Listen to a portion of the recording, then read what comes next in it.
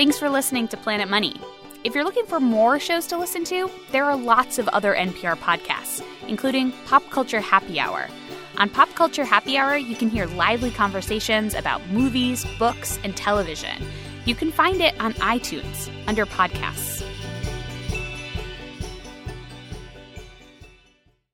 Robert, a couple days ago, you and I went to the grocery store in Brooklyn to do that thing reporters do. Yeah. Here we have a giant pile of watermelons. This is a classic scene in any grocery store. Giant. I don't. I'm sorry. What are you looking for? The chickens? Yeah, we don't know. Sorry. Attention associates, Mike, pick up on 101, Mike, 101, please. All right, one more time. So we got a cardboard box full of watermelon. This is a classic summer scene, right? The watermelons come in, they wheel them in to the middle of the store. I don't give a shit about the watermelon, Robert. What I'm excited about is the pallet that they're sitting on. Pallets. Those big wooden things that just about everything in the world gets shipped on, including watermelons, including everything else you buy at the grocery store. Certain things in this world are hard to improve on. You know the classic example, the mousetrap. But we were talking about it, and we were talking about, like, the paperclip. I mean, the paperclip is one wire bent into a paperclip shape. It's so perfect, the shape is named after the object. And the supersized version of this perfect object, the pallet. It's 15 or so pieces of cheap lumber nailed together. It's not an extra piece of wood or an extra nail in the whole thing. Keeps stuff a few inches off the floor, works with a forklift. Amazing. This perfect system of moving stuff around on pallets has been around for a long time. And basically for 50 years, no one improved on it. Until they did. Hello and welcome to Planet Money. I'm Robert Smith. And I'm Jacob Goldstein. Today on the show, yes, you can build a better pallet. It's not high-tech. It's not computerized. But someone came up with a way to completely rethink an object that no one even knew needed to be fixed.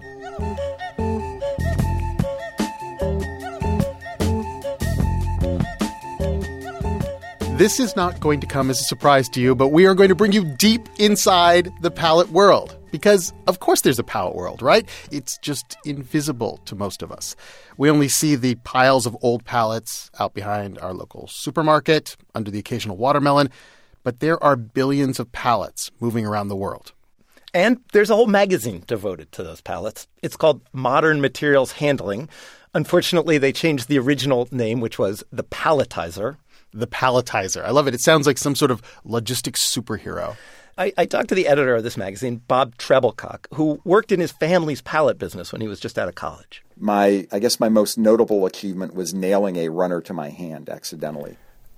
Ouch. Yes. Pallets are cheap and easy to make. Anyone could do it. You could probably build a pallet. It's the kind of classic thing that, some factory somewhere would put out a million of them a day. But pallets are actually a unique object in that they are both cheap, but they are big and they're bulky and they're heavy. And it just doesn't make economic sense to make a pallet in some central location and ship empty pallets all around the country. So Treblecock says the pallet industry grew up as all these tiny little pallet shops. But you had a lot of 2 men and a dog, guys who made pallets in their garage after work.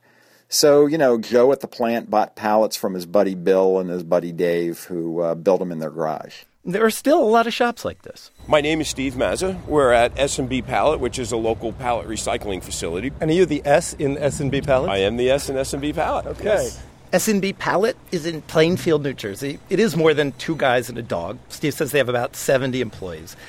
It's down the block from Gino's Truck and Tire Maintenance, across the street from this neighborhood with houses and trees. And really, it looks like it could be any town because basically there is something like this in almost every town. Pallets are still this very local business.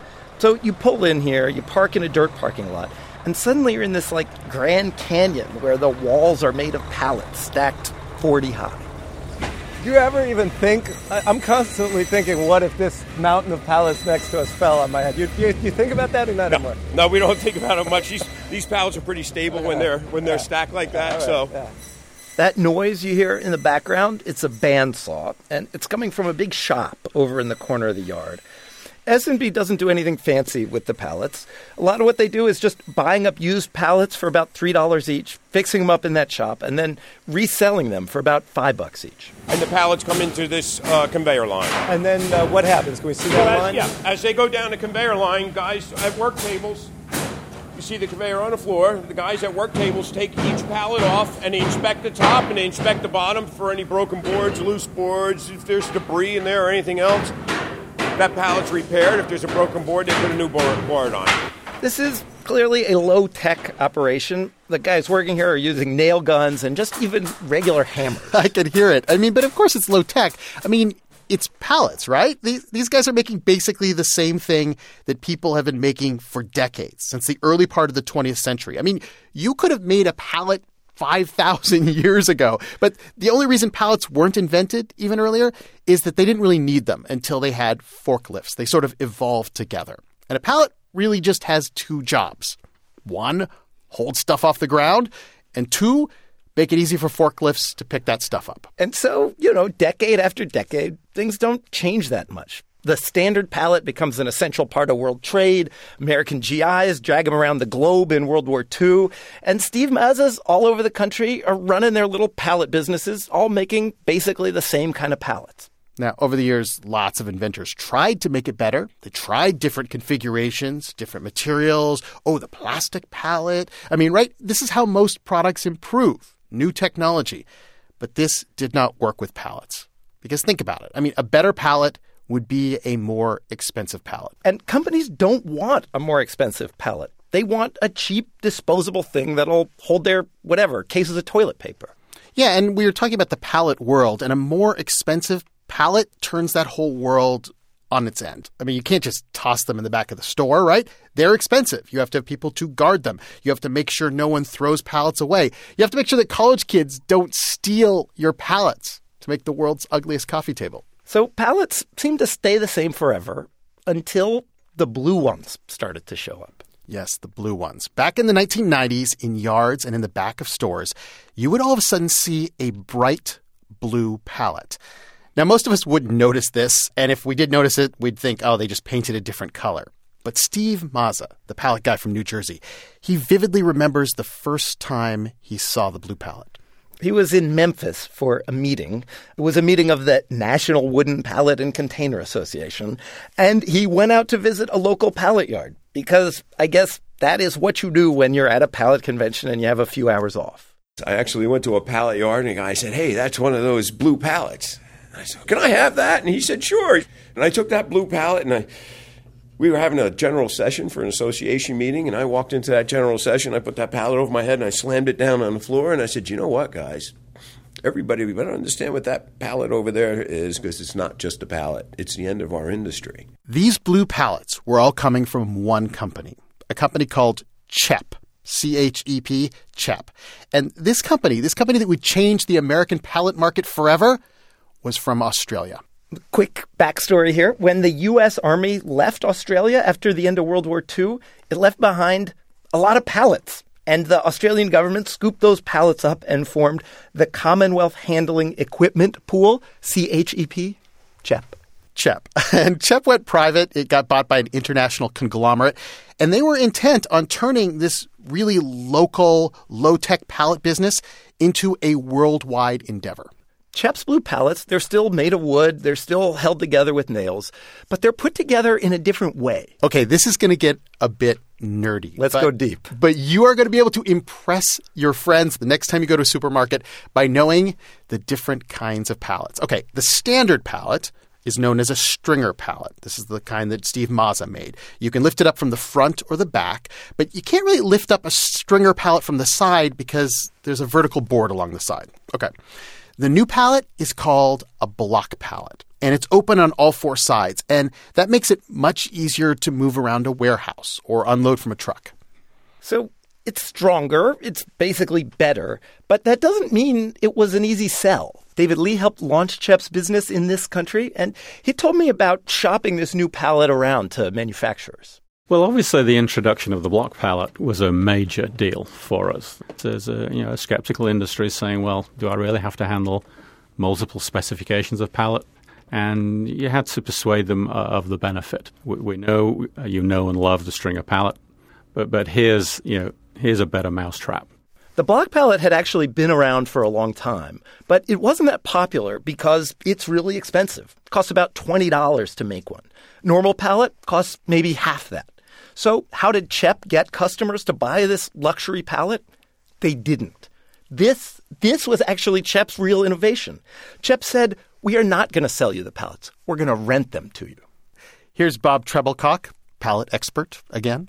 My first memory of Cep is hearing people talk about this idea of we're going to rent a pallet. That sounded a little crazy. Why would anybody want to rent a pallet? Renting out a pallet seems like renting out a paperclip, renting out an aluminum can.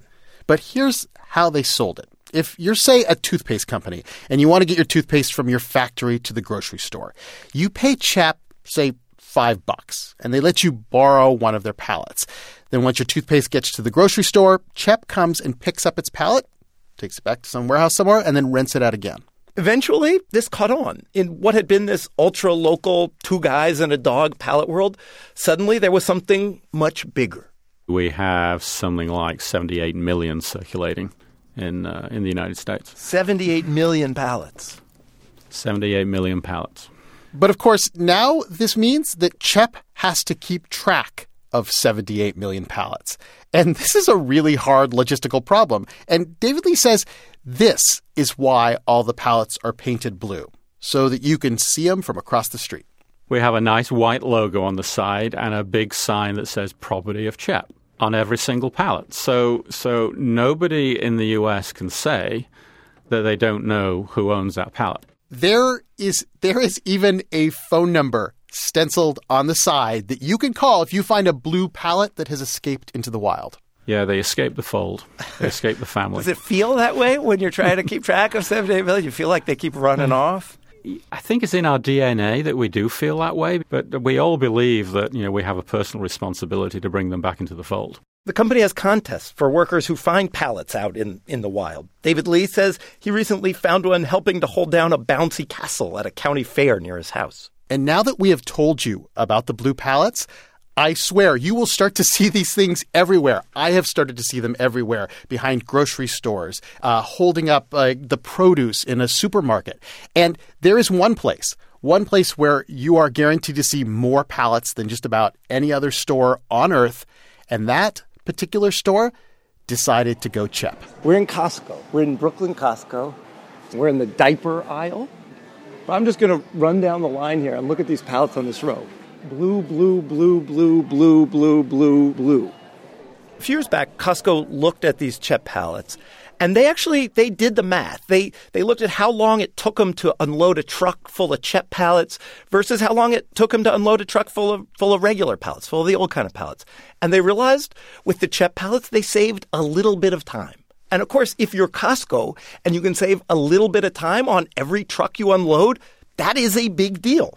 So Costco issued this statement. They said to all of their suppliers, when you send us stuff, whether it's diapers or peanut butter or whatever, it has to be on a Cep pallet, or at least on a pallet like a Cep pallet. There are a few exceptions, but if you walk into a Costco today and look up at the pallets, you are going to see a lot of blue. It is the thing that has put the fear of God into the pallet industry.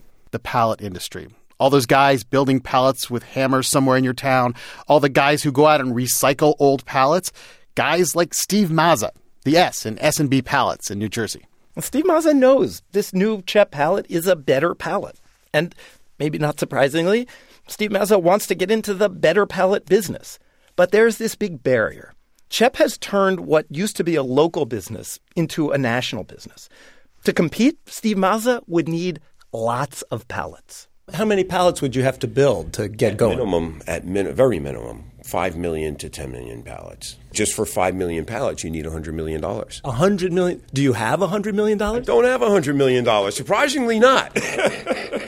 But he is working on it. He's teamed up with a bunch of other pallet companies, and they're launching this new company. It's called 9 Block because Extra geeky fact, there are 9 wood blocks in a block pallet. And 9 Block basically wants to be CHEP, but with more of like a local touch. And all they need is $100 million. Right, that's it. Just $100 million. And in the meantime, Mazza and the other little guys are doing what lots of small companies in lots of industries do to compete against giant global competitors.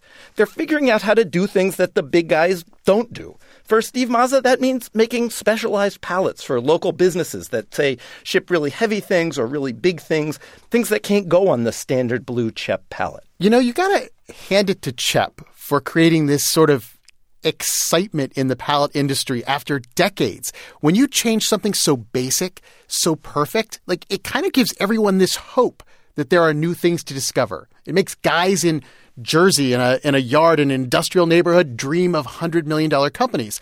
And maybe the Blue Pallet is just the start. I mean, maybe this is the new age of pallet innovation. This is exactly what a guy who left CHEP a few years ago thought. He started a new company, and this was exactly his pitch.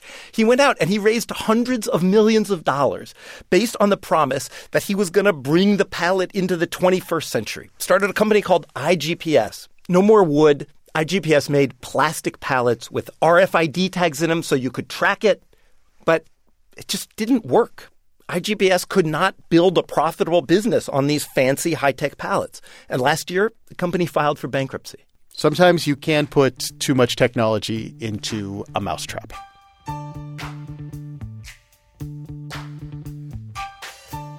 Thanks to Stuart Richardson. He wrote Pallets, A North American Perspective, and he talked to me for this story. I also want to mention that I got interested in pallets because I recently read a great article about pallets. It was published at Cabinet Magazine, and we'll post a link to that on our blog. The blog is at npr.org/money. We, of course, appreciate you listening to Planet Money, but if you're looking for something else to listen to as you head out on your summer vacations, we'd like to recommend NPR's Pop Culture Happy Hour. You can find it on iTunes under podcasts. Our show today was produced by Fia Benin and Viet Le. I'm Jacob Goldstein. And I'm Robert Smith. Thanks for listening.